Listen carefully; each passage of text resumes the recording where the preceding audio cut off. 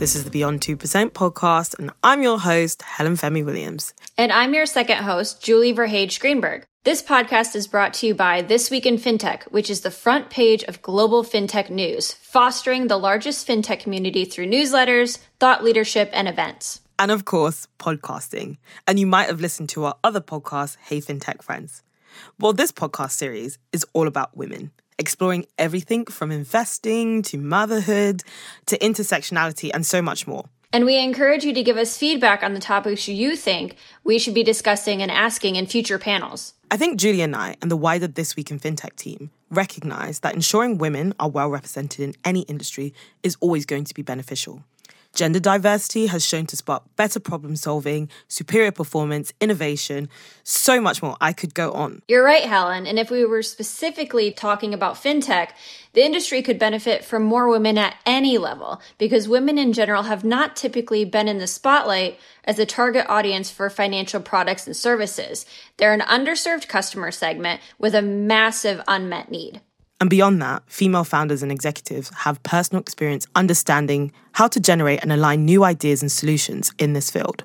And that's why this podcast is called Beyond 2%. There is a world of tech-driven financial products and services that is yet to be discovered because of the lack of women leaders in this space. And through group discussions with leaders in these spaces, this is what we want to explore. This episode is all about intersectionality.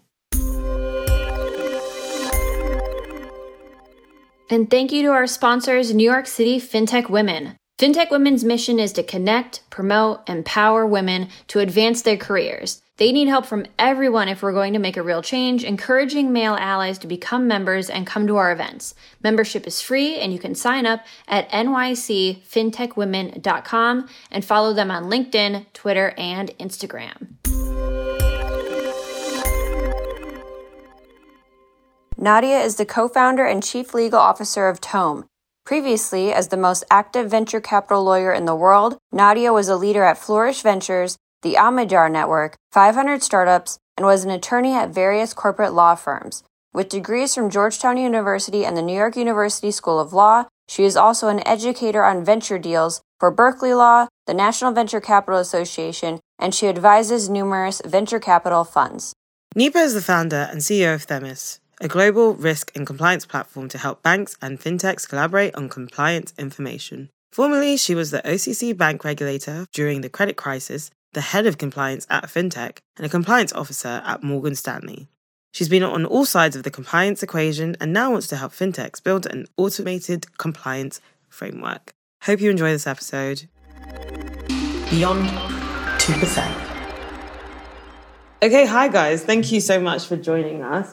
I think this can be a really interesting conversation because I think the concept of intersectionality is so nuanced and different. To a large extent, what even is that? Which I think is a good question within itself. So, I mean, I kind of looked at the dictionary definition of like what intersectionality is. It's the theory that the overlap of various social identities such as race, gender, sexuality, class contributes to a system of oppression and discrimination experienced by an individual. But that's sort of the dictionary definition. And I'm curious, actually, Nipa and Nadia, like what it means to you. So I think that's a good place to start. Nipa, what does intersectionality mean to you? Or does it mean anything to you? Yeah, so to be honest, I had no idea what that term meant. So I had to Google it as well. But after I learned more about it, it totally makes sense. It's basically living a robust life in where my identities complement each other, right? So I'm a woman, I'm a founder, I'm from Georgia, I'm a granddaughter, I'm a friend, and it's where one part of your identity complements another part of your identity, and hopefully in a positive way. But I'm assuming in reality, we're discussing this today because it's actually having a negative effect. All the identities that are around you are actually weighted down by other factors that actually might be providing a negative outcome to different things in your life. Yeah, I think that's an interesting perspective. I don't necessarily feel like it needs to be negative, but I think it's like when you work in a certain environment or you're creating a certain product, you want to make sure that it's inclusive and you're bringing everybody on board. And I think in a lot of spaces where the people are creating things or making things, it cannot be exclusive just due to like the way things are created, or who's behind them, who's behind the products or things that are being created. And maybe sometimes intersectionality is not taken into consideration because people make things out, or people think of themselves when they create stuff. Nadia, I'm curious, what does intersectionality mean to you? Like, is it a term that you feel you connect with or not? Do you think it's important to think about? I'm just curious. Yeah, so intersectionality means to me that we have to acknowledge that there is complexity to the identities that we have. So it comes from a lot of properties, right? Like, NEPA is from Georgia, um, but there are also properties that create circumstances where you're othered. And so I look at myself as a trans woman, but also as um, a second generation Indian, also as um, a person of color in the US, also as someone who lived in the Middle East. And then there's also income background, political beliefs. And the interesting aspect about intersectionality is that we look at a lot of affinity groups that provide support. So if you're part of an LGBT group or, um, say, a South Asian group of people who try to support each other, um, these can often be very monolithic entities. When I go to meet with, say, other trans people, just because we're all trans, it doesn't mean we'll all be best friends. I bring it with it a lot of different experiences. And when we have these monolithic properties, it flattens people into one dimension. And so it's really important to me because although I'm trans, I don't feel like I necessarily hew to political beliefs that are extremely liberal. I'm actually pretty conservative. Um, in the same vein, like, even though I'm trans, that doesn't mean that I'm necessarily a religious or agnostic or atheist. I'm actually Sikh. And you might find that in like California and Silicon Valley, following a religion might, also have its own complications because people look down on that too. And so there's a tremendous complexity to it. And I find that it's really important to me because it informs a lot of the relationships that I generate.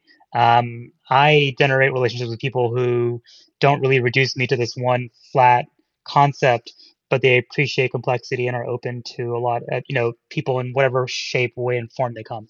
I think you brought up a lot of like really, really interesting points there because I think that's what both Nipa and Nadia, like you both kind of touched on, like you have so many different identities and it's not necessarily like one thing means like this is you and this is who you are and like that's what connects you, but you kind of are recognizing, and I think that is what the theory is about, like recognizing that all these things make up like Nipa and Nadia.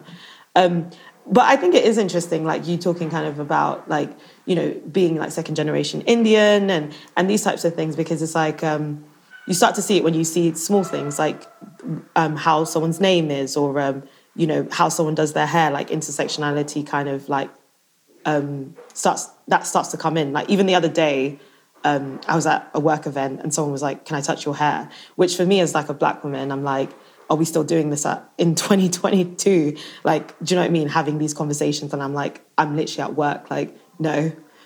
I don't necessarily feel like it's a novelty and I also don't feel like it's appropriate. But then this person is offended where I'm like, now I have to explain to you why I just don't think it's an appropriate question. And that's something that I feel like as a Black woman, that to me is something where I could speak to another Black woman and we'd be like, we'd have the same story. Do you know what I mean? So I think I think for everyone's sort of nuances, even they're so nuanced that everyone has like a sort of story or a thing that happens within their community. But then equally, just because I'm a Black woman doesn't necessarily mean that I have the same experiences as someone else. But I want to kind of like circle towards like fintech specifically, because I was actually thinking about it this morning and, there's a lot of things I think I kind of started on name, but name, I don't know why I started on that. I think I've got a very English name. So if you saw my name, you would think a lot of the time people think I'm a white woman, actually, if it just says Helen Williams. But how can we kind of make products more accessible, or products or things we're building within fintech more accessible for intersectionality? I think I find it a lot with, like, for instance, my trans friends. They find that quite difficult navigating, like, changing their names, or people, it's not always the same. Or even like AI systems, a lot of them have the voices of women, which is kind of reinforcing like gender stereotypes. So, you guys are building, you guys are in fintech, and I'm just curious, basically, how can we kind of ensure that when we're creating things, how can we be more mindful towards intersectionality, and that people do have these like multiple identities kind of building? I'm wondering, Nipa, do you have any thoughts on that? Yeah, I mean, I was in my former career as a regulator, and this would come up a lot when banks were just providing financial products, right? Like they use a lot of AI, and a lot of the AI is skewed towards its disadvantage. It's a disadvantage to like the minorities and things. So I think it's just people building these tools.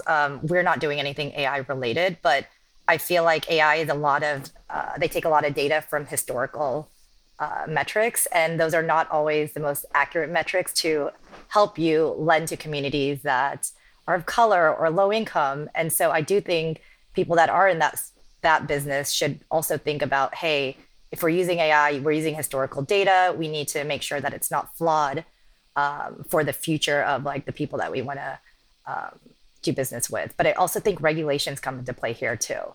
A lot of regulations, they require you to do credit checks on your customers. So it's not only fintech like innovation, but it's also the regulatory things that happen. A lot of times it's like, oh, you have to have this credit score, and people can't have that credit score. If you're an immigrant, you're not going to have the same credit score as somebody that was born in America that had a credit card in high school or a credit card in college. So things like that, I think everyone needs to be more mindful of just how is this disadvantaging someone. Look at your current customers and group them together. Like, hey, why are all my customers, why do they have the same attribute? Maybe there's something wrong in our algorithm. So I think it's just being self-aware, being aware of what you're building. With what we're doing, what Themis is actually, it's a collaboration tech platform for any fintech. It's actually shouldn't even be just for fintech. It could be any regulated industry. We sell products to a company that has 5 people or a company that has 2,000 people. Like to us, it doesn't make a difference. But I think more of the biases come in hiring people. I think that's also a big thing.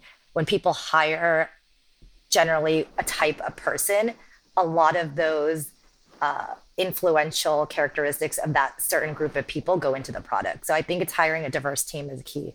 Yeah, no, I think you make some really good points there. There's so many different aspects. You have to you can't just hit the nail on one hand. You have to hit it at regulation. You have to hit it at hiring. There's so many different aspects and everyone's kind of involved. What do you think, Nadia? Like, is there kind of something we need to be doing when it comes to kind of the creation of like products or services in fintech to kind of include intersectionality? I find that even the basics are so bad. So I changed my name earlier this year. And, man, oh man, has it been difficult to actually get, things like updating my Slack account to my new email address. At one point, I had 2 Slack accounts because it just didn't have the ability to understand that someone might change their name and their email address. It's like these basic things. You don't even have to be trans. Like people can change their name for a whole variety of different reasons. Like I also, for what it's worth, like hated my last name. So like people, they might change their name. People go through identity transformations at multiple points in their life, and I think our products they don't really allow for a lot of flexibility for that transformation. And so when I think about fintech specifically, I think of surprisingly one company specifically that was pretty good about it was I had called American Express to like tell them that I changed my name, and before I was even able to say it, they were like, "Oh, like, what is your preferred name?" As if they anticipated the call coming. And then I like to think that they have transaction data from the last 20 years of me using their credit cards to be able to tell, there's this person's likely a trans woman right here. We got him.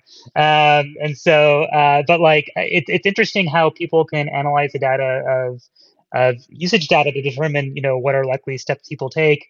And this can be used to better anticipate what their needs are. And so with American Express, it was like, what's your preferred name? This is my name. Okay, like nothing else is needed. Like they wanted like my new identification, which is easy, and like so I uploaded it, and then I got my new credit card like, you know, overnighted. They were really easy. They were also like congratulations and stuff like that. And so there are ways to create happy pads in your products for people to feel like they can come at them in any way, shape, and form, or sad pads where it makes it like, am I gonna not use Slack because they didn't let me change my name as easily? No, but like it's an incredibly frustrating user experience, and also it feels exclusionary. And at the same time, now I have my whole company questioning like why are there two Dougals on this platform, and which one do I message? And it's like a constant reminder that you're different. Um, it's just really frustrating, and so I think products in general can be really a lot better at these basic things, and they're just not. And there's a failure to understand, like there's this assumption, right? Like I don't know if there is this assumption, maybe there is an assumption in credit underwriting that because I'm a trans woman, I probably can't buy this like lovely dress that cost me maybe a little bit more than what someone in my anticipated income bracket should be making. That's kind of the dirty underside of how we fail to appreciate that, you know, even though we have our identities, it doesn't mean that we're certain ways. Um, and it's funny to watch, we have these assumptions in our basic everyday interactions, but we also get these assumptions in the products that we use. It's really interesting to think about, we look back 10, 20, 30 years ago, and we used to have things like, oh, if you go in person, whether you're a black person or you're a woman and you apply for credit or you want to rent an apartment or something, you're going to get a worse deal given that you're someone that's a minority. And you'd think being able to use AI and all this data and not having to be face to face with someone where they could judge you would kind of remove some of that. And you're like, oh, you're just letting the bots handle it. But now the bots are the ones that are judging us a fair amount as well. Do either of you think that there comes a point where we could get rid of this, or is this just always going to be something? It might get better, but there's never going to be a judge-free society or a judge-free, bot process or anything. I think there's the reality of the situation, which is when you try to scale decisions, like, yes, if I'm approaching this on an interpersonal level, one person by one person, it's a lot easier for me to appreciate complexity and to make a decision about that person. But when I try to scale this, a lot of my decisions will be statistically driven. And so, like, okay, is it unfair to judge that Nadia, you know, she's a trans woman. She probably has maybe incredibly liberal political leanings, is a-religious, and her income bracket is this. It's incredibly unfair, but at the same time, what if the statistics largely bear this out, right? And it's kind of like almost like a guilty until you're proven innocent. Like you have to prove that you're like different in the other ways before they acknowledge that. Um, I I feel like I'm constantly at a friction between like commercialness and rightness. Um, and the right thing to do is to acknowledge that people come at this with, many different properties. But if I'm a lender, like, and my margins are so tight, I make one mistake about this demographic, suddenly I'm not making money on this customer or this cohort of customers. And so then maybe we create like a special lender just for, trans women or, women of this category. But if we make wrong generalizations there, we're also like, if we can't be profitable. And so I'm not optimistic about this changing just because I don't know how commercial enterprises can be profitable making these decisions at scale while also appreciating the incredible complexity that everybody brings to the table. Yeah, I think you touched on a really good point, because in a lot of ways, when you think of like fintechs or like startups in general, they're like solving a very specific problem. And we've kind of seen this emergence of like people or companies being like, the issue right here is something so specific, I'm going to solve it. But at the same time, are we getting so in the weeds of the data that it starts to become, well, just very complicated for no reason? And I guess that's kind of my question, like, how do we navigate between being mindful and aware and being sensitive to like people's differences, and like the fact that everyone on this call has so many different things about them that makes you like Julie, Nipa, and Nadia, and Helen, and at the same time efficiency and getting things done, and making sure that actually we're not getting so complicated that we don't solve the issue that we're doing, or that we don't uniform it? Or do we need everything to be the same? Like, is it good that we're kind of differentiating so much? Does that make sense? What do you think, Nipa? I'm trying to think of like real examples, and I guess one is just fundraising. And Nadia, I'd love to hear your take on how fundraising went for you. But like just fundraising, starting a company, I think I had every negative. Like forget like even just being a South Asian woman. I mean, we all know the stats with women funding. It's like less than 2%. But on top of that, I was a sole founder, which is negative. First time founder, negative. Non-technical founder of a SaaS company, negative. Non-Ivy League. Like I had every probably red flag that anyone can imagine. And I think people are like, oh, you know what? It's nice to say, let's provide more funding to women. Let's do a lot of this. Let's get more women investors. But in reality, even having more women investors now hasn't changed the stats that much. Having more VCs focused on minorities or certain groups, like I don't even think that's helped. So I actually don't know the answer, but I don't think a lot that we've done now. I mean, I think it's a positive direction, but I don't think it's been very impactful. And so I don't know if it's just we need more time or we need more people like me and Nadia to start companies. Maybe that's it. Just like there needs to be, it's just everything happened in the last few years, and maybe there just needs to be like more history around like people like us starting companies. Well, it's also like a chicken and an egg thing too. Like a lot of people won't have the confidence to do it until people like you and Nadia succeed. So it's like, which one ends up coming first?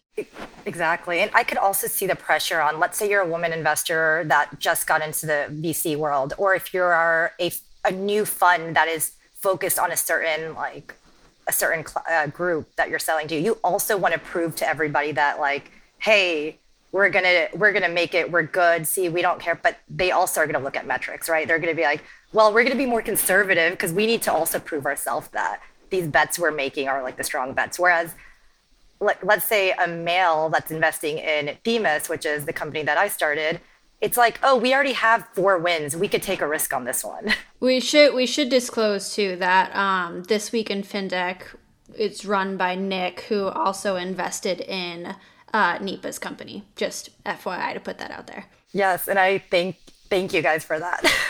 It's been a great partnership. Nadia, what about you? Well, I wanted to start with one thing, which is I think one way in which products can be better approach intersectionality is appreciating that it's just being more open. It's appreciating that unique experiences abound in so many ways, and people are othered in ways that I can't possibly imagine. And it's not necessarily in like the most typical ways you see in society. It's also like, I know, for instance, Helen, in one issue in the UK, well, actually, an issue in the UK right now is that for some reason people are obsessed with, trans women like being, sexual predators, and I'm kind of like, we're 1% of the population. I don't think we're going into the bathrooms to be sexual predators. But also, it's also there's problems with anti-Semitism. If you're Jewish in the UK, it's really difficult sometimes to be even open about your religious beliefs, and I think that's incredibly sad. I think when you look at someone just face to face in the street, there's an assumption like, okay, maybe this person could be like a white male, and therefore they have tons of privilege and power. But you don't really know what they brought to it. Like, you don't know what their upbringing is. You don't know how they've been what they've experienced, maybe when they open their mouths, they reveal an accent that it causes you to be biased against them. A lot of people tend to look down on people who don't speak English well and think they're not intelligent. And so I actually think that everybody like suffers from being flattened in this way. And I wish that, we were more open generally. And that also partly is into my experience. Nipa, you asked about my experience with fundraising. Honestly, like a lot of sales and fundraising for Tome have been dependent on my network and Steven's network, my co-founder. And to be honest with you, like a lot of my network I built and cultivated prior to transitioning. So I came at it with the privilege of a South Asian cis heterosexual male. And so, and my goodness, was that privilege immense. Like, like we feel virtually unstoppable in Silicon Valley. And so like, people, and so like, I had transitioned after or before we had fundraised, and I actually met with my co-founder after I transitioned. Um, but what I will say is that I sometimes wonder if my network's kind of new.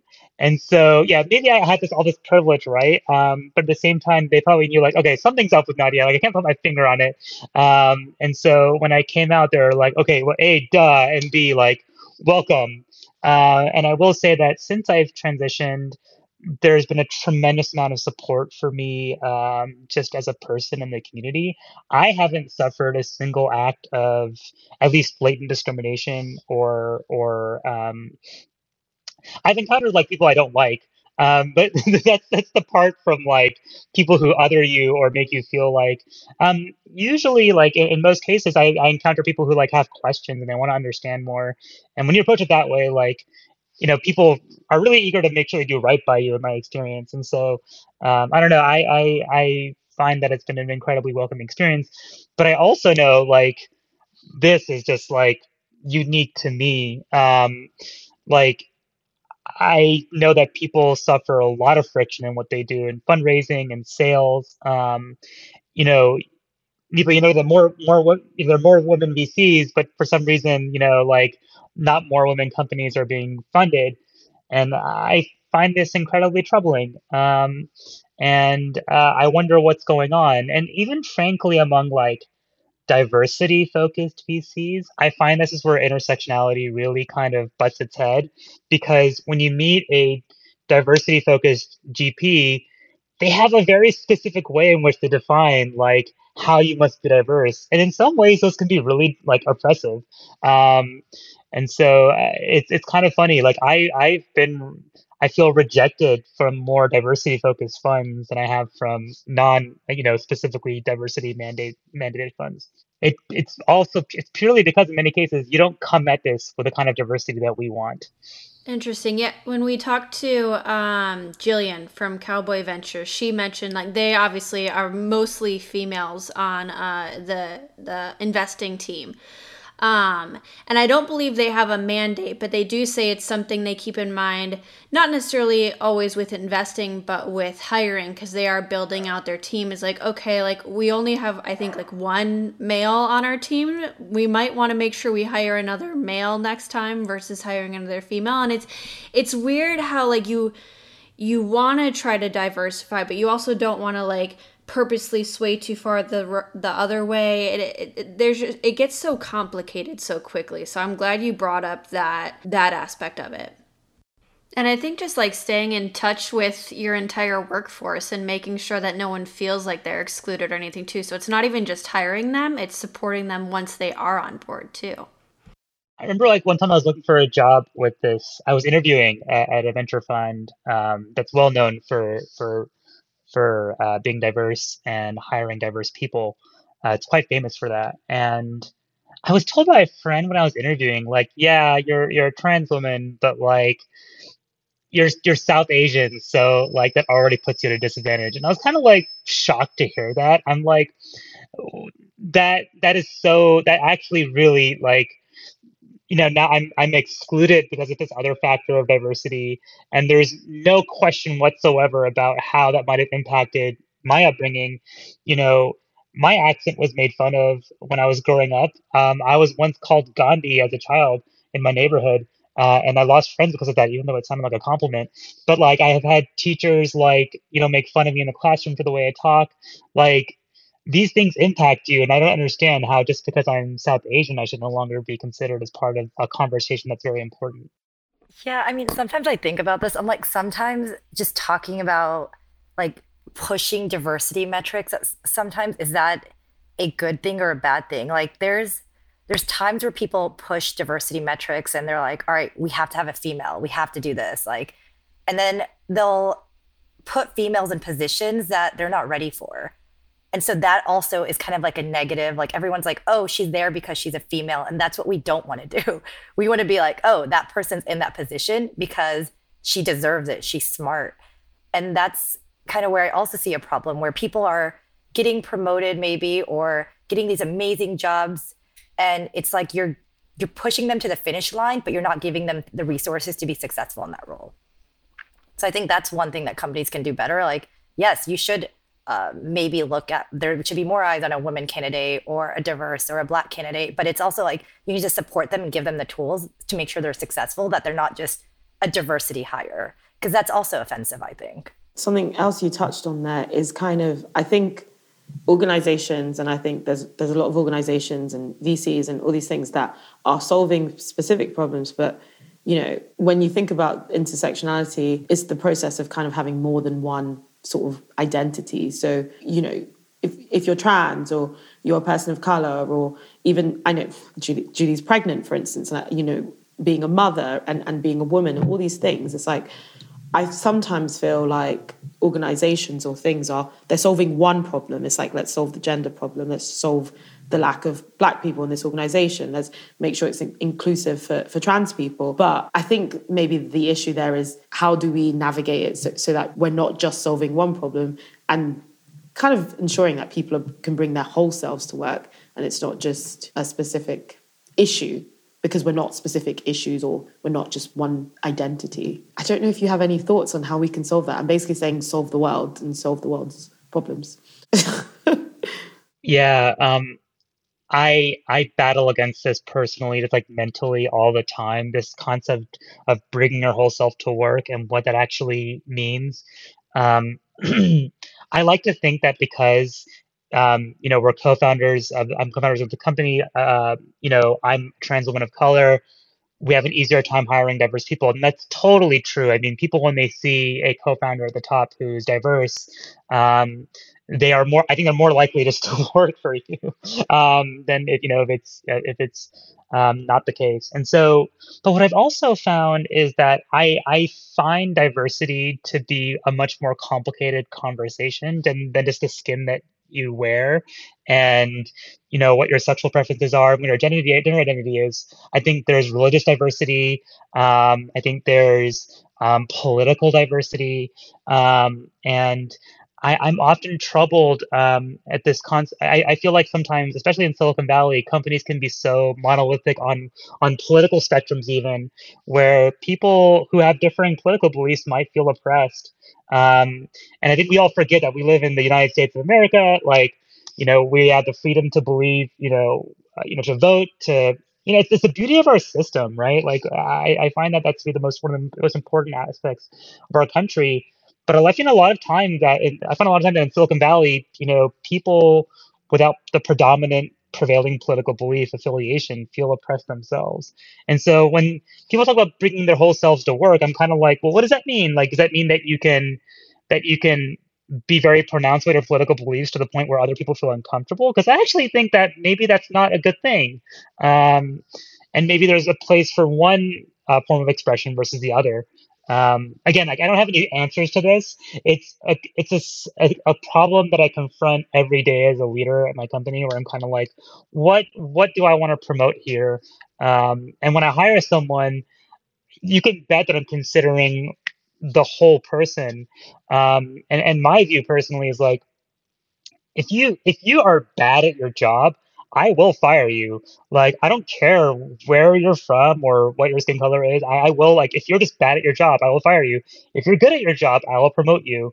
And what I can do for you to make this environment more inclusive for you as a whole person is I will give you every confidence that you need to know that I support you. Like I'll give you all the resources you need. I will empower you to the nth degree to do your job well, regardless of who you are.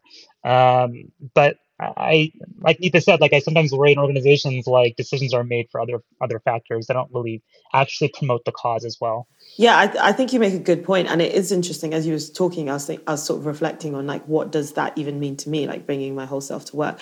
And in my previous roles and stuff, I don't think I brought my whole self to work, but I also don't think I felt comfortable doing that.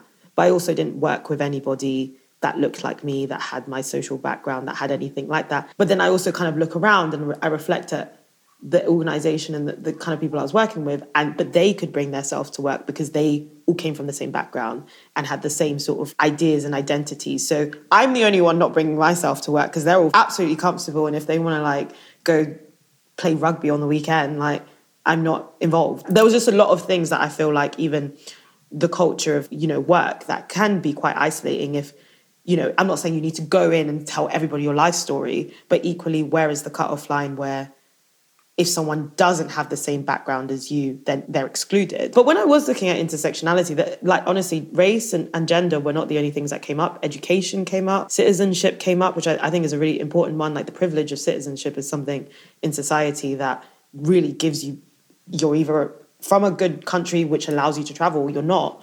Language came up, wealth, housing, body size, mental health, sexuality, parenthood.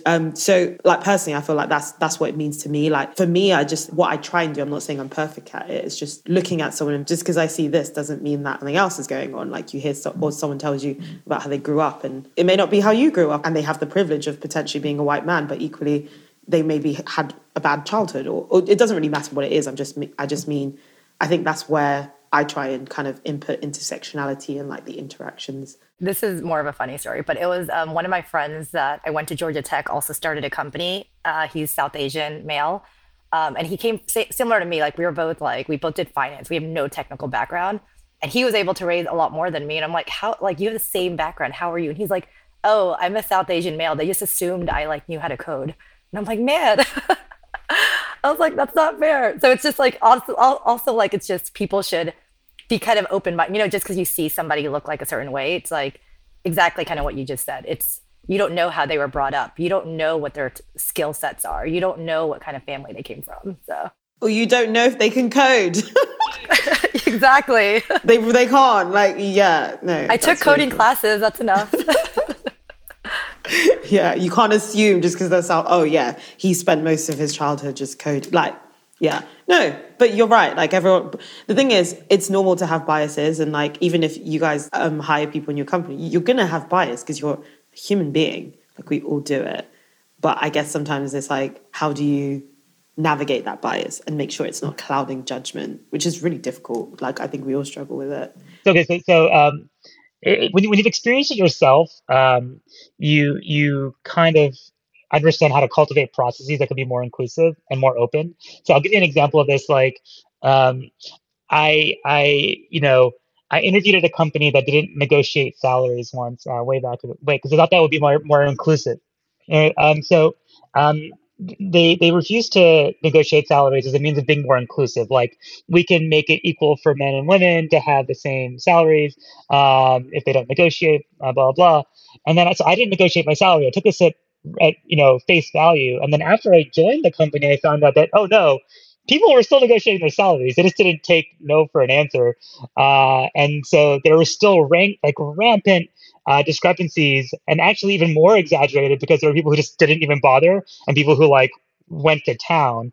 And so you can see right then and there, like even policies that sound like they might be effective actually can do the reverse. I just kind of want to touch on that point about salaries because I think if you're from an industry, or me and Julie did an episode a couple of weeks ago about investing, and if you come from a background of investing, like your parents were investing or something like that, then you kind of, it's something that was talked about. It was something that maybe you were talking around the dinner table about. It's something that, is just everyday life. And I think kind of salaries, negotiating salaries, for instance, is a good example of that. But also if you're the first of your family member in such an industry, you don't know how to navigate it. You don't really know how to have those conversations.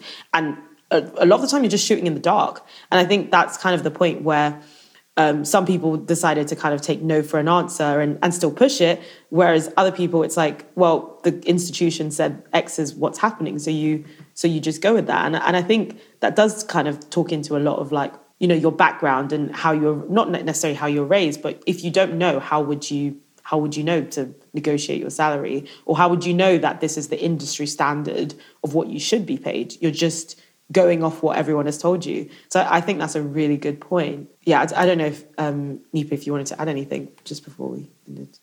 Yeah, I guess like if you guys had like one piece of advice for someone that's trying to improve on this, what would it be? Yeah, I think and I try to do this at the company that we started here, is when you're hiring somebody, don't just look at what they did before that role. Look at what skill set they have that's transferable to a new role. And I try to do that, like somebody that might not be a pure operations person. I'm like, but they did customer success and they have this skill set, but so they can probably do operations. So I try to use their skill set more than what their role was at their previous companies to make the decision on like what they should be doing. So I think that's it. Like, just be more open-minded. And even me, I mean, I'm a compliance officer for 15 years. Who thought like compliance officers are not CEOs or entrepreneurs? And so I think it's just, there's a lot of skill sets that you learn as a compliance officer that were very transferable into starting a company that no one would ever think about. So cool. But I think we're going to wrap up because, we're at time. And I think this is like, first of all, I want to say thank you so much, both of you, for sharing your stories. And like, I think specifically for this topic, it gets quite like intimate and like, you guys are really talking about where you're from and like your background. And so I appreciate that a lot, being able to share that, being able to hear it and digest it and share that and, hear your stories. But yeah, just before we go, I guess from both of you, I would just kind of, this is very hard to say because we've spoken about this for 42 minutes, but what is a like sort of quick win when it comes to like just being more intersectional, potentially like at work or maybe in your everyday life in society? It doesn't necessarily have to be fintech. Nipa talks about being open, and I think that's right there. Like it's so important, and it's not just with respect to other, but also people who are similar to us. So we've had trans women interview at Tome. We've had South Asian men and women interview at Tome. When I go into these interviews, I never assume that just because we share a property, that our experiences are the same. Um, I never actually, I actually specifically don't try to relate to them on this a similar property, because I feel like if they can't relate to me, then it's exclusionary from the get-go. They might be like, "What? I've never had that problem," or like, "I'm not really connecting with you on this." I think there when we see people who look like us or who act like us, we think that they must have borne the same experiences, but that's not the same. That's not the case. And so um, I'm able to appreciate when I meet someone who is very different from me, because it's very easy for me not to make assumptions and kind of go with it. But it's actually the most challenging to discard assumptions when you meet someone who seems like they might be pretty similar to you, and you have to kind of not you have to resist the temptation to not to reduce them into the person that you think might be most like you, and therefore you're biased towards that person.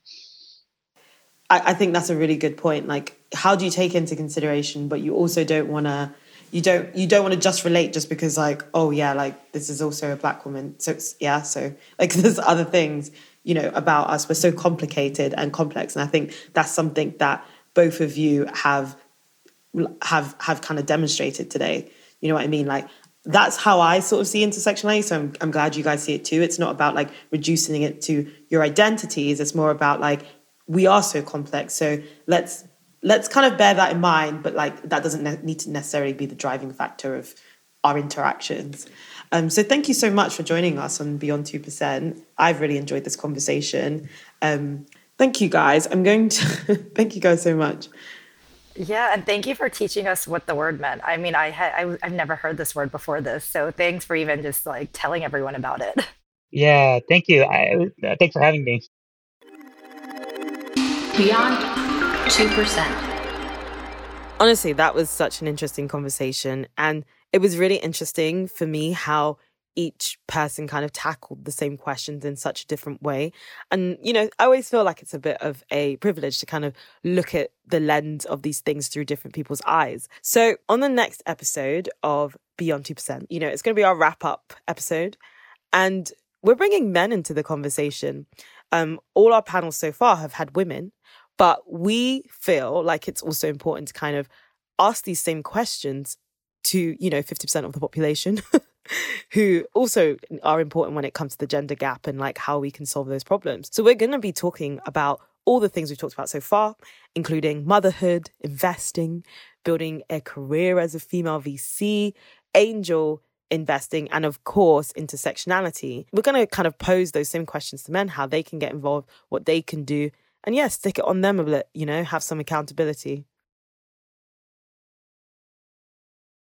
Okay, that was such an interesting episode. And what I really enjoyed about that episode was just how different everyone took the questions and kind of seeing these same topics through different people's lens. And I think that was kind of the whole point of what we wanted to do. So on the next episode, it actually wraps up our season for Beyond 2%.